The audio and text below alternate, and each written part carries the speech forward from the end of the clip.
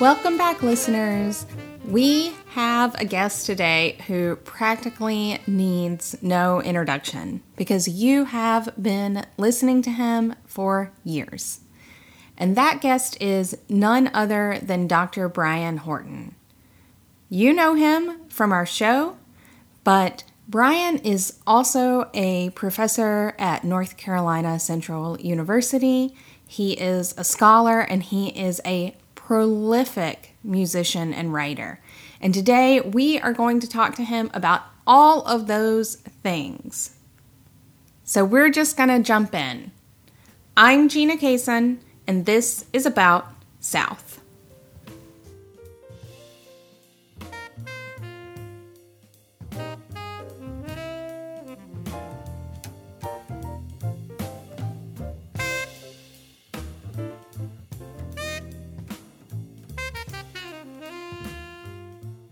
We are here in one of our last episodes of About South with someone that listeners are going to be incredibly familiar with, yet they have never entirely heard from before. And our guest this week is none other than Dr. Brian Horton, whose name you have heard at the end of every episode for the last 4 years. And today, the man behind the music is on the show to talk to us not only about his career as a professional musician, but also his work as a professor and a scholar of jazz history and HBCU jazz programs in the South and the U.S. So, Brian, thank you so much for joining us today via telephone from, are you in Durham today? Yes, I am. Oh, Durham, North Carolina.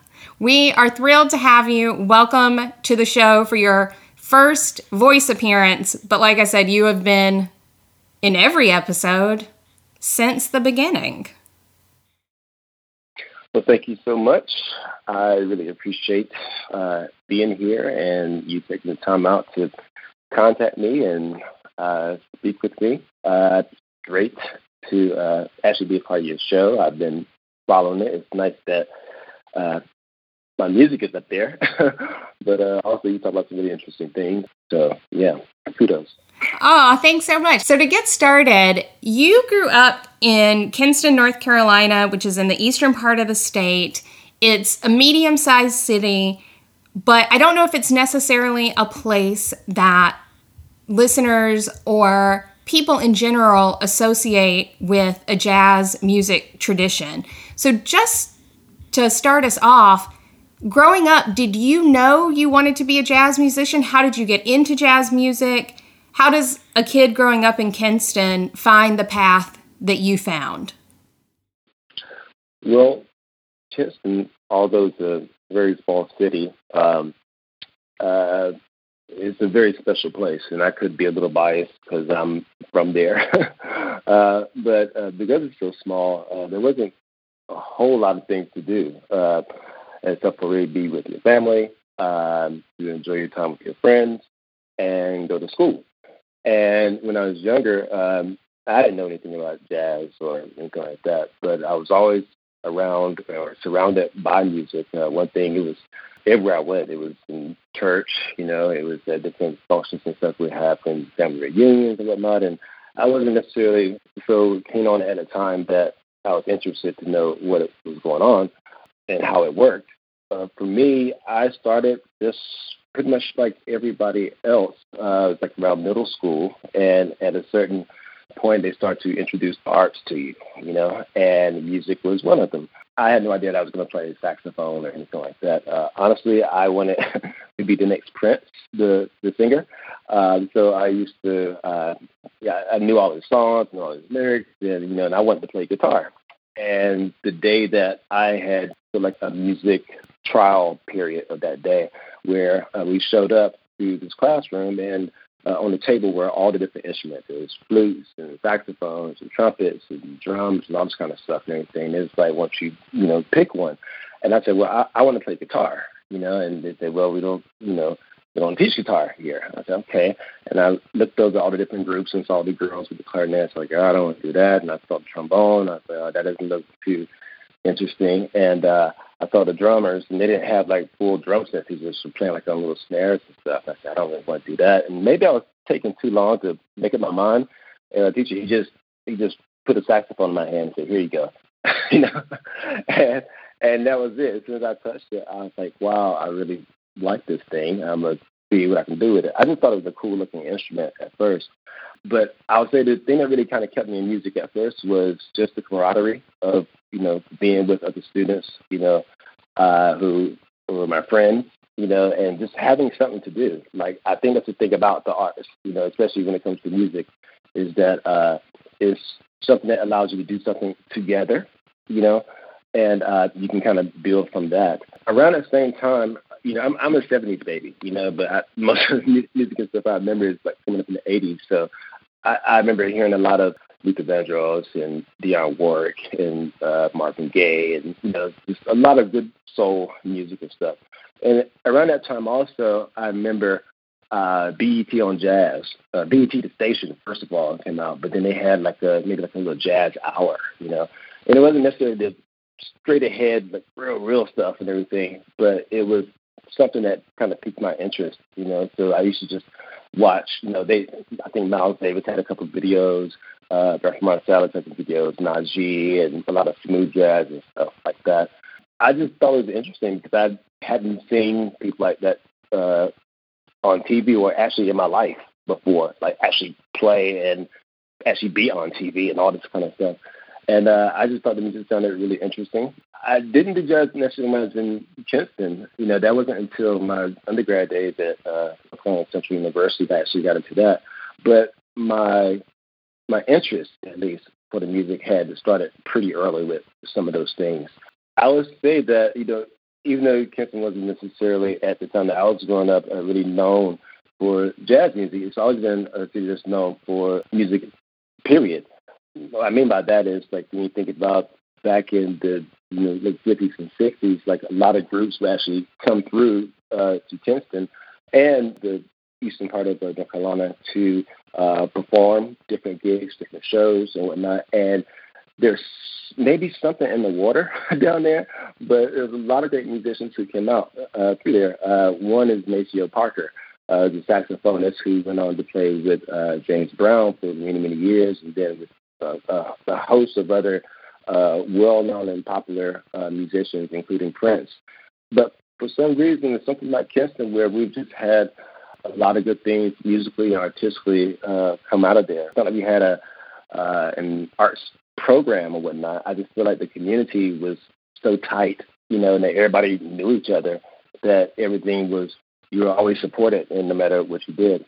And I was like, my family, there's nobody in my family who does music at all, So when I started doing this, it was probably even looked at as, something different, and something, I probably didn't think of it as me actually making a career in doing it, but something that I would be able to participate in and feel good about. And at what point did you, after you go to college and you're thinking about this as a career, how did you start to think about jazz in particular as the genre that felt the most artistically fulfilling for you? I went to an audition for my undergrad at North Carolina Central University, and my soon-would-be teacher at the time, and also my mentor now, Dr. R. Wiggins, let me sit in on a combo session. And a combo session is like a very small classical ensemble where there's like bass, drums, piano, and a few horns, and they were all in there playing. It's playing this really fast song, and when I walked in, it just sounded like cacophony. Like, there's so much stuff going on, and it was the first time I've actually seen this happen, like in real time. And they got towards the end of the song after all this stuff that's going on and they just all just kind of stopped at the same time, and it let me know that there was some kind of method to this madness. And I was like, immediately, that's what I want to do. I don't know what it is. I don't know what it's called, but it looks fun. Sign me up. So I'll say my beginning education really kind of inspired me to kind of follow that. And once I found out what jazz was and just how many different facets of it, can lead to some kind of creative force or art form or whatnot and everything, the more I studied it, the more I heard it, the more I played it, the more I checked out other musicians, other people and what they were doing, just the more I became enthralled with it. And I was pretty much hooked after that.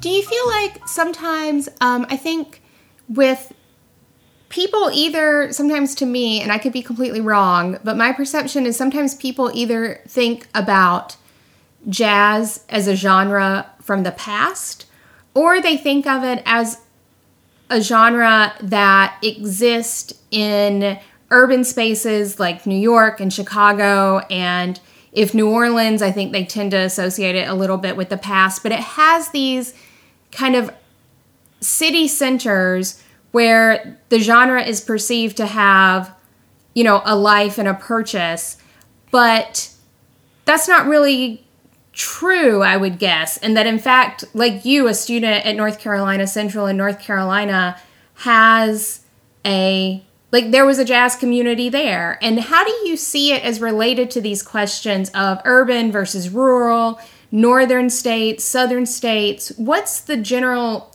geographic footprint of jazz? First of all, jazz is not really that old of a music, especially when we start to compare it to other things in the classical genre and style and stuff and everything we heard. It's made about a little over 100 years old right now, and it's had its strongest, most innovative years for about 6 years, so anywhere from the turn of the 20th century up to around the 60s. And I would say that, you know, the first thing about jazz music, you know, is that it's the music that really shaped American culture the way that we even see it today. And the fact that it was really one of the first and original art forms and ways of entertainment that we had here in the United States. And so it was the music that was used in our everyday lives. And right now what I mean by that, I don't necessarily mean just the music of, let's say, someone like Miles Davis and kind of blue, which basically if you ask anybody, say, oh, do you like jazz or have you ever heard of jazz or anything, say, sure, and that's the first thing they name. But we're talking about something way before then where the music coincided side by side with American life and how we looked at ourselves and how we developed in our own humanist kind of ways, if you think of it even that way. And the music at the time, yes, you would say, you know, there was parts of it everywhere, you know, in the beginning. And I'd definitely say in the South, New Orleans takes a big credit for that with their artists like, you know, Freddie Bolden, Louis Armstrong, Freddie Keppert, that kind of stuff and thing, where the music, it wasn't necessarily studied at the time. It was something natural. It had a visceral nature to it, born out of the blues, you know, that was something that was part of everyday society, you know. And at some point when you think about, you know, Great Migration and people looking for jobs and, you know, and trying to better their life and whatnot, the music would move to different places like Chicago or up to New York or Philadelphia and whatnot and everything.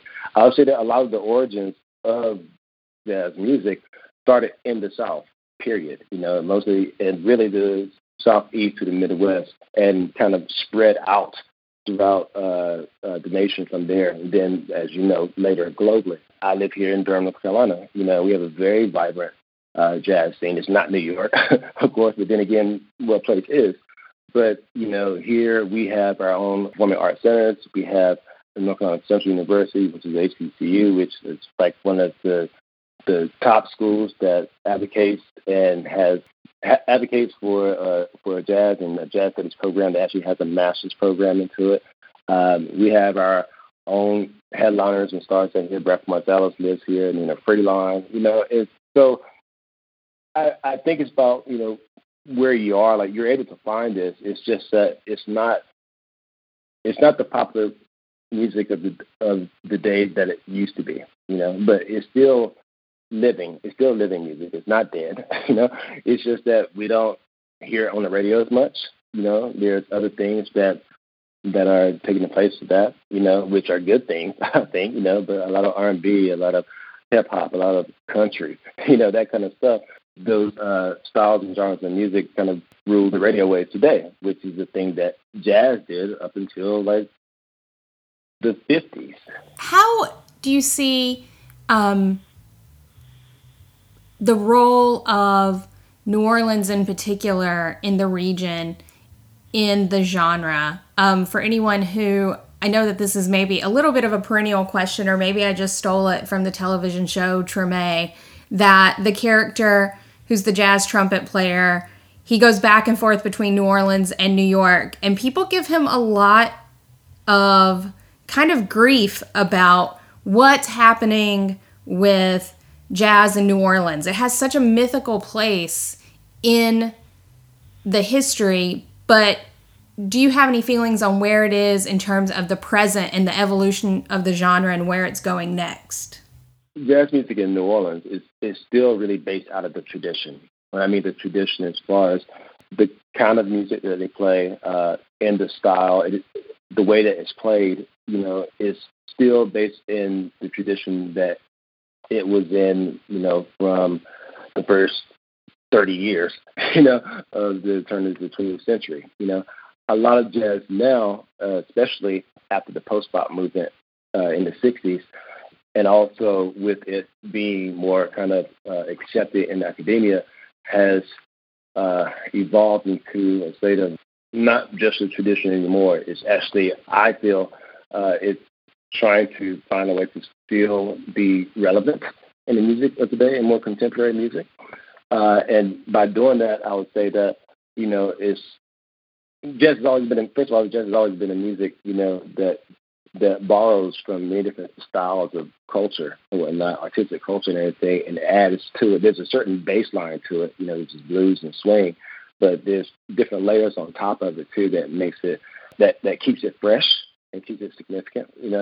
As far as what's happening today, in the 21st century, there's a lot of influence of more popular music that's happening right now, and I think with that, some of the tradition at times can be lost.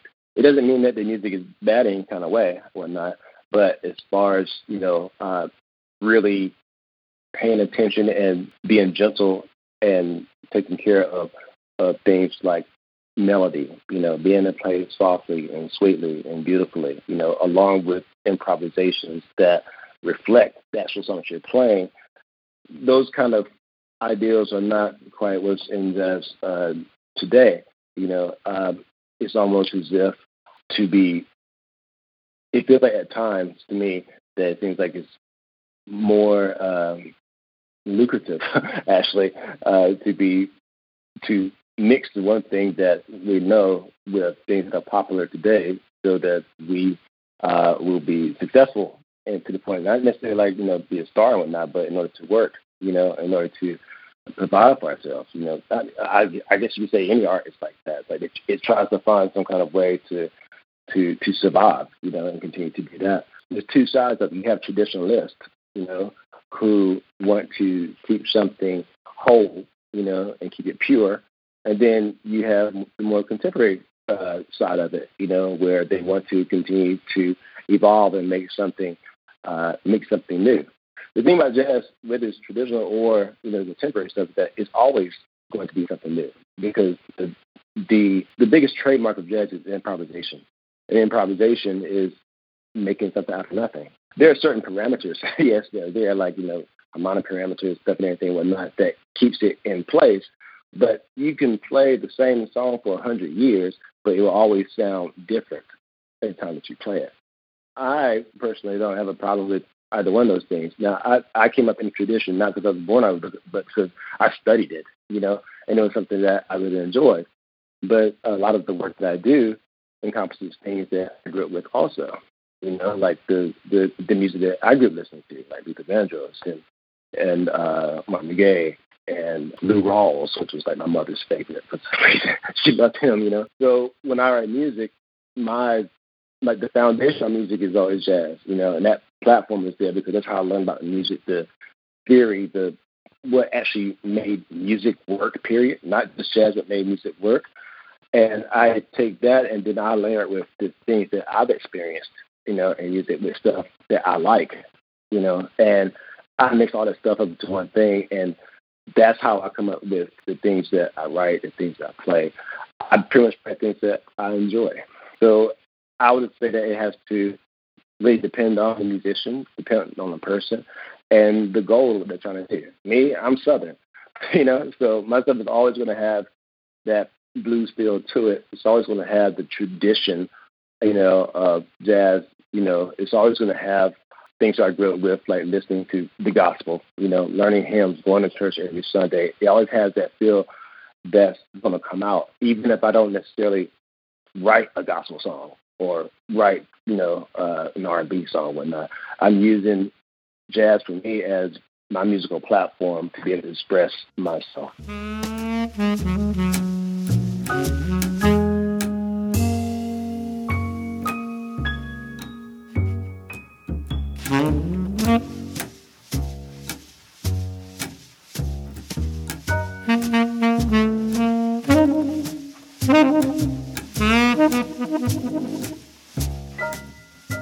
That's really interesting because it also makes me think about how, you've lived all over. You've been in New York, Texas, Colorado, and you're back in North Carolina.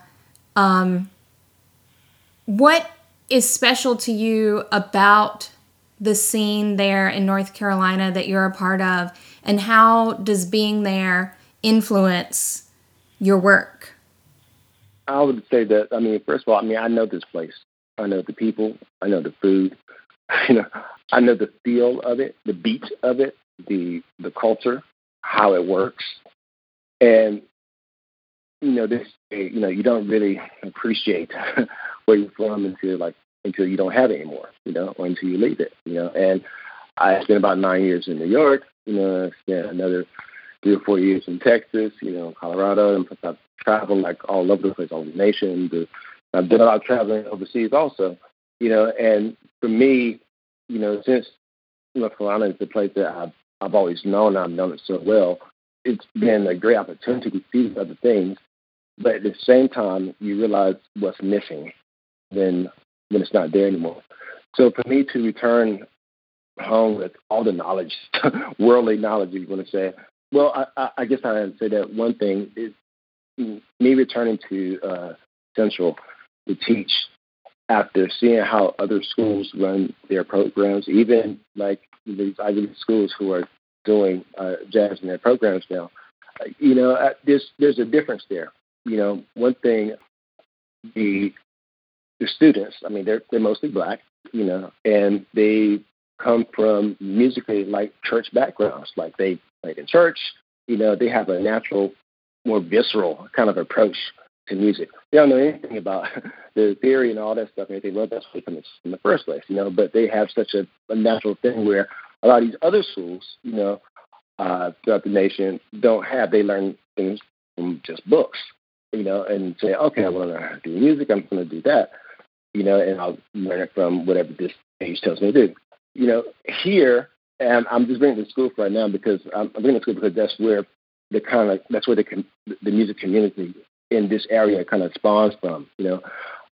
There's something about the connection, between these students, and they're coming from places that I'm very familiar with, very small towns or whatnot around, and knowing the kind of lives, that they probably lived or grew up in that pushed them in some kind of way into music. Like I can feel something coming out of them when they play the music. My job is to kind of shape and refine that, as much as possible. But I dare not change what it is that they're doing. But when I see that kind of thing come out there, and when I have watched students graduate and have become like even my colleagues today and everything, I feel like there's a certain kind of community there that has been built off of something that is familiar, naturally Southern, and inherently rooted in the blues, And for me to be here, when I'm talking about the scene, it's not just the scene of musicians around, but the scene as far as the society, the community of the people, that becomes like a source of inspiration for me, not just for the writing of the music itself, but even playing the music, the way people smile and get some kind of joy out of the way they play. It's not all technical, because there's something in the music that they recognize. There's the base of jazz that's in it, but there's also something else that's very familiar. The church is in there, the blues is in there, the gospel is in there, R&B is in there, blackness is in there, And so when you talk about the scene in this area, to me, I feel that I not only appreciate where I'm from, but also appreciate where I'm at and what it is that I'm doing. Do other HBCU music programs, you think, have this same sense of community and some of those things that Central's program has? Or how do you see the HBCU tradition at other places across the South have influenced the music tradition in the region? HBCUs were some of the first schools that had any kind of jazz programs. They weren't necessarily accredited, and it goes back even to the early 1920s, where rather than jazz ensembles or big bands, they actually called stage bands at the time. And a lot of these programs, taught musicians about music, how music was supposed to be played. And the music was functional, meaning that it was used for not just school dances, but also for fundraisers to be able to keep these school doors, especially HBCUs, open. And to keep it open was very important, because we were trying to, discover something about ourselves that we, as Black people, were just as important and capable of love as anybody else. So jazz, especially at that particular time, being the popular music of the day, was naturally something that we felt that was worth being studied. Only thing is, when you're looking at the early formation of the HBCUs, we had to think about where our money was coming from, and a lot of our money at the time and everything that was really supporting the schools and whatnot, or actually not even supporting, but giving the money to the schools and everything, were parts of the government, And so I think that a lot of HBCUs and whatnot wanted to be able to conform with those different legislations and whatnot, to be able to keep the funding that they had, to be able to, keep the doors open. In doing that, not a lot of different disciplines here and everything, but as it came down to music, I think that we felt that more music that like classical, Beethoven, Mozart, all that kind of stuff and thing was more legitimate thing of study than jazz at that particular time. Even though jazz was definitely coming up in its own ranks, it's the most popular music at the time, but it wasn't just devil music or whatnot, anything. It was something that was very legitimate. But we had to try to find ways to build upon that, to make it so that we could use it in academia. I feel like something happened with HBCUs between these times and whatnot, that we concentrated so much on trying to stay at a certain standard that the investment in our own culture, especially I'm speaking just specifically about music and whatnot now, and thing, where we maybe even still didn't feel that jazz was really worth studying. But at around the same time, there were many schools that did foster jazz study, especially at that time, these schools that did do this kind of thing, looking at places like Fisk University, Alabama State, Tennessee State, Florida A&M, Wilberforce, whatnot. Schools like that, along with Central and Howard and whatnot, they were really able to nurture jazz, and I would say maybe even capitalize on some of the things that were happening after the war, to be able to put out musicians, and put out musicians who were of a certain caliber, that would help represent their schools and make jazz the legitimate music that it is today. I mean, that's incredible, and it's incredibly persuasive that at the same time, jazz does generate a lot of academic interest, but at the same time, it seems like from what you're saying, doesn't always there's academic interest, but is there the academic dollars there to say that this is important and worth investing in, and this has special relevance for HBCUs to foster this musical tradition and its future? I'm incredibly persuaded by that. I would say, unfortunately, there's probably about maybe about 103, 106 HBCUs across the nation, and there are very few of them that have jazz programs in there. The concentration is mostly on marching bands and choirs and some classical stuff if they have the means to do that. It would seem to me that there would be even a renewed investment in jazz music, considering the popularity in academia specifically that is going on now.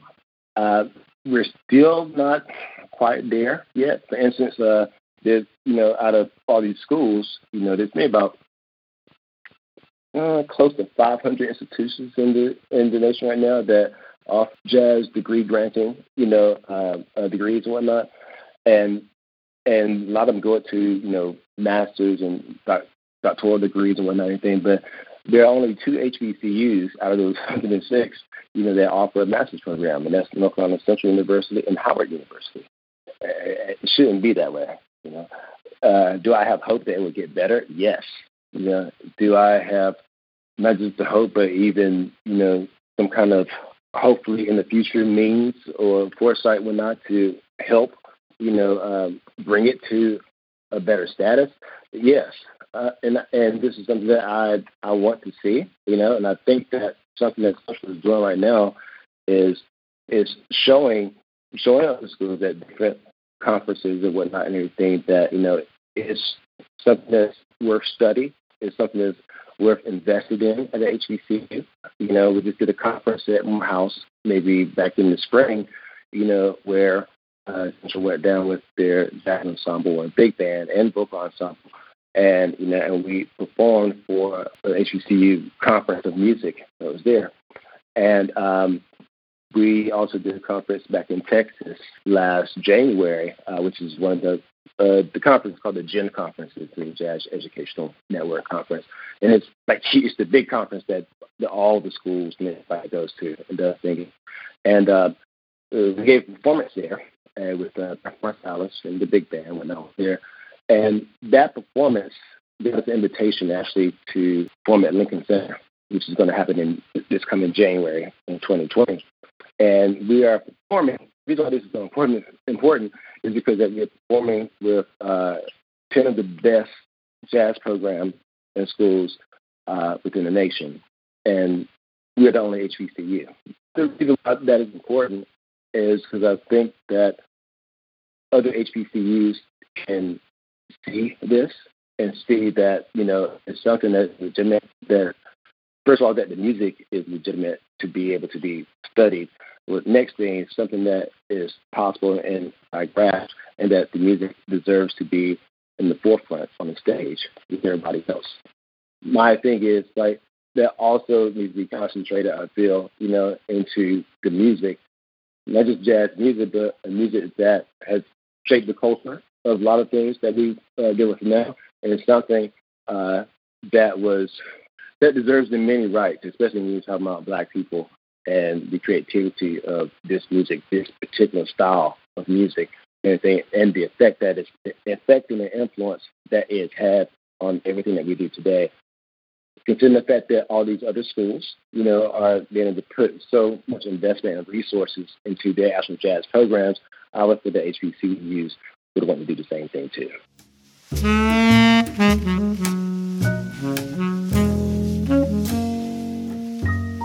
What is next for you? In terms of what projects are you working on, upcoming performances, what's happening with Brian Horton music in the next couple of years? Oh, wow. I've been writing a lot. I've been writing a lot for big bands and studio orchestras, and I've been taking on a lot of different commissions. Actually, just finished a commission for the Ellis Marsalis Center for Music, which is revamping a lot of things from the New Orleans Silverhook Project, Volume 2. These are a lot of tunes by Ellis Marsalis and Peace, and a lot of really great straight-ahead jazz musicians coming out. And I got this commission like a few months ago to write some big band charts for them, and I actually just got finished with it. And I believe they just got approved for the next part of funding. And so this project will be kicking off right in January 2020. I also have done some work for Delphine Marsalis, his son. And so those things are great. And I just got a call actually a couple of weeks ago that I received the North Carolina Arts Council fellowship grant for music composition. So, yeah, I have a pencil in my hand and some manuscript all the time. Wow, congratulations on the Arts Council Award. That's huge. Thank you very much. I mean, the Marsalises, yes, they're also huge. But having also grown up in North Carolina, I know that Arts Council Award is a real recognition in the state. So that's really exciting. Brian, it has been an absolute pleasure. Thank you so much for taking time out of your Sunday to talk to us. And I hope to see you soon in person. I hope so, too. Thank you so much.